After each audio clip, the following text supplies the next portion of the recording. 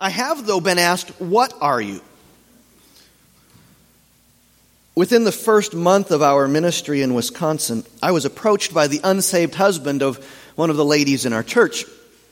He introduced himself to me by asking, "So what are you?" I remember being stunned by that question. My mind raced as I tried to figure out how to respond. What do you say to that? I'm a human being?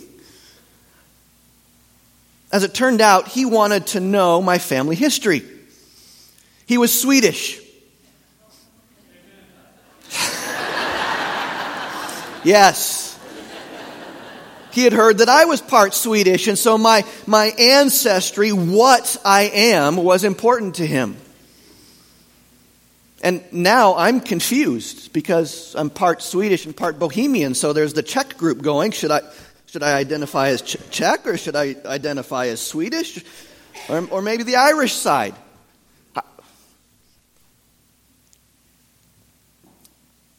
That was almost 13 years ago. That question, what are you, is even more important today. In all the wrong ways. Our postmodern culture is obsessed with self-determined identity. What you are is more important than who you are. What you are in your self-determination is superior to all else. It's the inner personal identity of a person that has become all important. How one self-identifies has become supremely important. As a result, we have political identities, racial identities, ethnic and cultural identities, and the most vocal today is gender identities. This personalized religion of self-identification has escalated to the point where you can be fined in some places of our country for using the wrong pronoun to refer to someone. Self-identification has become a god to be worshipped. What about you? Is identity important to you? Is it meaningful to you to have some means, some marker of identification, something that says, this is who I am? Maybe like the gentleman who approached me, your identity is found in your ethnicity. Maybe it's found in your culture. Maybe it's found in your political association. Maybe even you are one of those who struggles inwardly, privately with gender identity. Now, I know it's only my second Lord's Day standing before you, but I would like to make a significant request of you. Are you ready? If there is anything in your life that rises to a level of great significance in your life by which you identify yourself, demote it. Demote it. Not asking you to ignore it. Not asking you to forget it or in some way remove it from your consciousness. I'm not asking you to relegate what is important to you, to your personal human identity, to a place of insignificance, but to a position that is not primary, that is not foremost in your life. Let's bring it down. Why would I ask that of you? Well, first, there's a practical reason. It's because self-identification promotes division. Rather than bringing people together, it tends to drive them apart. So if we are going to obey Scripture and live out the unity of the Spirit in the bond of peace, standing firm upon our own assertive self-identification will not be conducive to obeying that command.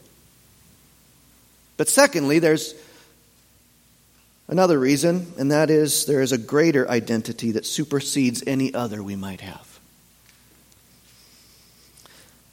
I'm not suggesting that our perceptions of self-identification are pointless or even unimportant. What I am saying is that there is an identification that is more consequential, that is of greater import and more fundamental than that which we assign to ourselves. Well, enough introduction. What's my point? My point is this. As Christians, we must understand and be crystal clear about our identity. And to do that, we must know who we are.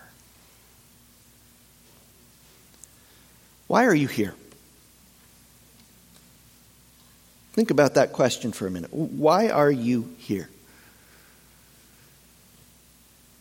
Is it because this has been your church home most or all of your life? Is it because you identify with our theology? Or perhaps you simply identify with the Free Church. Or maybe you're here because this church is in close proximity to your home. Or maybe you don't know who you are and you're just searching. You're discovering, you're thinking. If you are, welcome. More than that, who are we? Together, corporately. Are we more than a collection of random, self-identifying people who struggle to agree and get along? Are we more than a ragtag group of motley characters gathering every Sunday because we think it's the right thing to do? Who are we? I would direct your attention to 1 Corinthians chapter 1 as we seek to establish who we are. 1 Corinthians chapter 1. I'd like you to notice this morning the first 3 verses.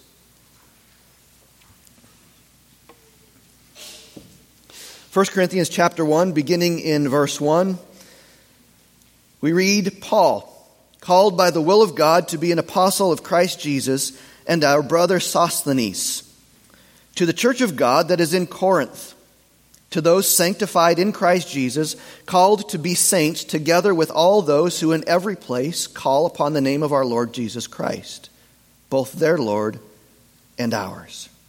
Grace to you and peace from God our Father and the Lord Jesus Christ. Thus says the Lord. Over the next few months, I want to walk through the first 3 chapters of the book of 1 Corinthians. We need to hear what has been recorded for us in this part of God's Word because it shows us who we are. And it clarifies who we are not. We will also see in these chapters our purpose as a local church, what we are to be about, and what is to guide and to shape us. Now, understanding these first 3 verses ought to erase any confusion about our identity. I wish these first 3 verses would be plastered over local news and television and national news, because it would straighten out a whole bunch of identity issues.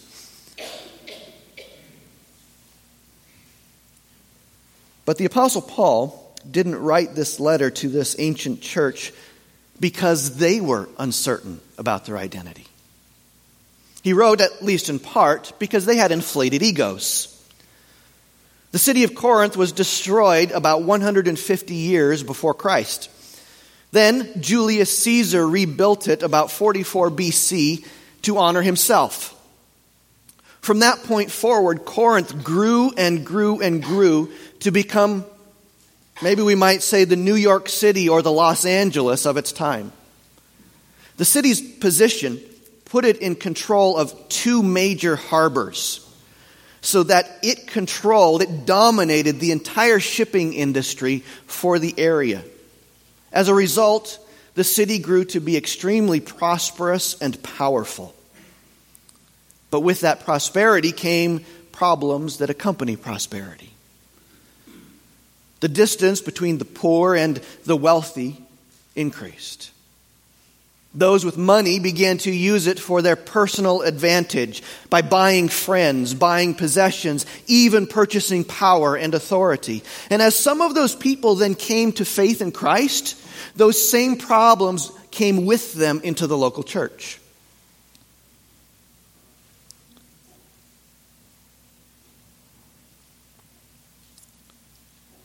Position, power, and wealth were abused by the believers in the church at Corinth. That's one of the many issues that the Apostle Paul wrote to correct. But understand this. The way he wrote to correct those problems was by addressing identity. He wanted them to be reminded of who they were. There are three important aspects that I want you to notice this morning. There are more than this in these three verses. But I want us to focus for a few moments on verse 2 primarily. Here we see how God identifies us, both individually and as a church. There are three characteristics of our identification. He says we are identified by who possesses us, by our calling, and by our submission. So let's consider those briefly, beginning with our identity being determined by who possesses us. Notice he says in verse 2, to the church of God. To the church of God. Now in verse 1, it was through the will of God that Paul became an apostle. He was an apostle of Jesus Christ. It's the same God who possessed Paul as an apostle that possesses the church.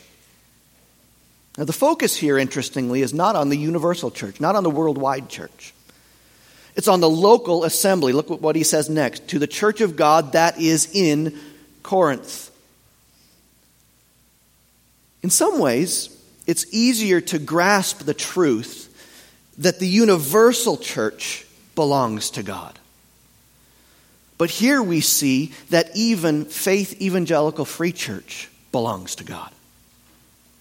He possesses the local church. The church of God is a possessive phrase. That possessive phrase occurs 10 times in the New Testament.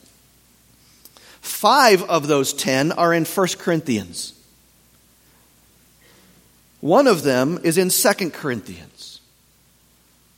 In case you're like me and slow on the math first thing in the morning, 6 out of 10, that means 60% of the occurrences of this possessive phrase are to the church at Corinth. Apparently they had a problem with identity. Maybe they were like some of us. We like to stake our own claim on the church, don't we? As though we are the ones who possess it. I can't tell you how many times I've heard someone say, "Pastor, this is my church." I haven't heard that here. We like to assert our own ownership of the church, don't we? We like to assert our ownership of the church so that we can control it or direct it or to ensure that our voice is heard. We like to express our feelings when something is done with which we do not agree. It is, after all, my church, right? Wrong. Sorry to burst your bubble, but it is not your church. It is not my church. The church did not belong to the wealthy in Corinth. It did not belong to the poor. It did not belong to the strong or the powerful. It did not belong to the weak. It did not belong to the elders or to any pastor. It was the church of God that assembled in the city of Corinth. The church does not have identity because of who attends, or by who is a member, or by whom it is led. It has identity because of who possesses it. Who are we? Right this minute, who are we? We are the church of God. And we can even go further and apply that on a personal level. 2 times, chapter 6, verse 20, and chapter 7, verse 23, the Apostle Paul told these ancient Christians, "You, singular, are not your own, for you were bought with a price." Now, I don't know about you, but if I buy something for a price, it's mine, right? It's not yours, it's mine. So very clearly in this book, the Apostle Paul is telling this church, collectively, you belong to God. Individually, you belong to God. You are not your own. Who we are as individuals and as a church begins with possession. It is not what we possess, but who possesses us. We have a tendency to squirm a bit with that kind of language today. We just celebrated the 4th of July, right? What are we celebrating? Our freedom. The fact that no one possesses us. We live in a free country and we rebel against any idea of someone possessing us. But beloved, we must come to the blessed place of accepting that the one who paid the price for our sin purchased us with his blood. He is the one who possesses us. The richness and the security and the confidence in our identity begins with that truth. If you have come to faith in Christ, you belong to God. And this assembly of believers belongs to him. Now, as we move on in verse 2, we find, secondly, that our identity is based in our calling. It's based in our calling. He says, to those sanctified in Christ Jesus, called to be saints, together with all those who in every place call upon the name of the Lord Jesus Christ. Within the middle part of this verse are two characteristics of our calling. Two distinct characteristics that are nevertheless inseparable. First, he says, the church of God, the church possessed by God, is composed of those who are sanctified. To be sanctified means to be set apart as unique, as opposed to what is common. Let me give you an example. In our packing to move here, Allison packed several boxes of fine china. I don't know why she didn't want me to participate in that, but it just happened and it was done. Several boxes of fine china. But she also packed several boxes of everyday or common dishes. The china is sanctified. It is set apart for special use. The other dishes are common. They are everyday normal dishes. The church, even local assemblies like us here this morning, is composed of those whom God has set apart. You are no longer common or normal. You are sanctified. You are set apart by God for God. That's what it means to be sanctified or to be holy. The verb here indicates that this was a past event that has continuing effects, which leads us to the second aspect of this calling. Not only are we set apart by God, but those who are set apart are called to be saints or called to be holy ones. That's going to be a little bit confusing, so let me try to make sense of this for you. Sanctified and saints. Two words used in your Bible if you're using the ESV. Sanctified and saints are the same word. Same word. One is a verbal form, the other is an adjective. We were set apart so that we might be ones who are set apart for God in life. In other words, you were sanctified to be a saint. You were set apart to be set apart from the world. That's your calling. And this calling is one of two important themes in the first chapter of 1 Corinthians. The other is a focus on Christ Jesus. If you notice that mentioned 5 times just in these first 3 verses. We'll talk more about that as we go on in this chapter. But here we are told we are called to be saints or to be holy, to be set apart. Notice how this theme of calling is woven throughout this chapter, especially the first section. Verse 1, Paul was called to be an apostle. Then we read that this is written to those whom God has set apart and are called to be set apart. Those whom God has set apart are called to be set apart in order to call upon the name of Christ. Verse 9, God called us into the fellowship of His Son. Verse 24, in God's calling there is diversity. In verse 26, our calling has nothing to do with our natural abilities or standing in life. This calling is woven all the way throughout this chapter. So you can see now that our identity is not found in our association with any particular group or even with our standing within a local church. Our identity is found in God's work of setting us apart for Himself. In His particular calling to be His own people who are unique. That is, we are holy, set apart as vessels for honor for His great glory. We are like fine china that God intends for a special purpose. That too can be applied individually and corporately. That's who you are as a Christian. And that's who the church is. We are an assembly of set-apart people, which means as an assembly of God's people, we are to be apart. We are to be distinct as opposed to common in our world. Now don't miss the impact that this has on our lives. The one who possesses us has called us to Himself.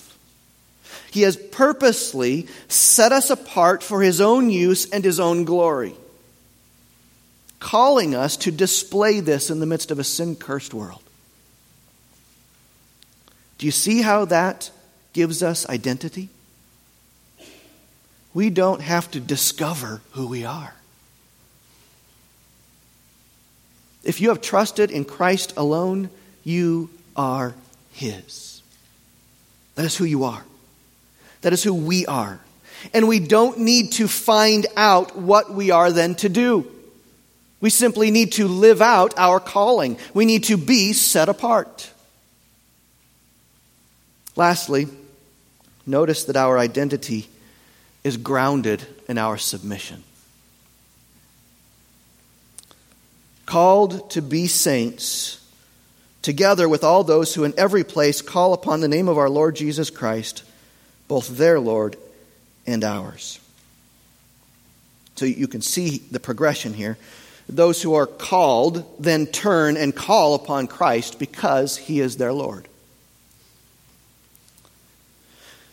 That implies something much more intense and dangerous than we experience today, at least in our country. Those of you who are from other places in the world may know more about this than we do. See, a massive temple dedicated to the Roman emperor and his family sat in the main area of the city of Corinth. And Roman citizens were expected to go to that temple and offer worship to their emperor, to proclaim him as Lord. To call someone Lord implies an attitude of submission. It implies belonging and trust and devotion. To call one Lord implies that He is master and we are servants. In the ancient world that the Corinthian church lived in, Caesar was Lord. It was expected that the people in the Roman world honor him as such because he was the great liberator. He was the strong monarch. He was even called the Savior and benefactor of the world. So to call upon Christ as Lord was subversive. It denied Caesar as Lord. It denied ultimate submission to Caesar and gave it instead to a crucified and risen Savior. In fact, a few decades after this letter was written, a lawyer and magistrate of ancient Rome by the name of Pliny the Younger used emperor worship as the determining factor in whether someone was a Christian. Mostly this was for taxation and persecution purposes, but if they were willing to deny that Christ was Lord and then offer incense to a statue of the emperor, then it was determined that they were not Christians. To worship Caesar as Lord meant you were not a Christian. To worship Christ as Lord meant you denied everything about Caesar's lordship. You see how this formed their identity, don't you? The Christians of that time were people who submitted to Christ as Lord, not Caesar.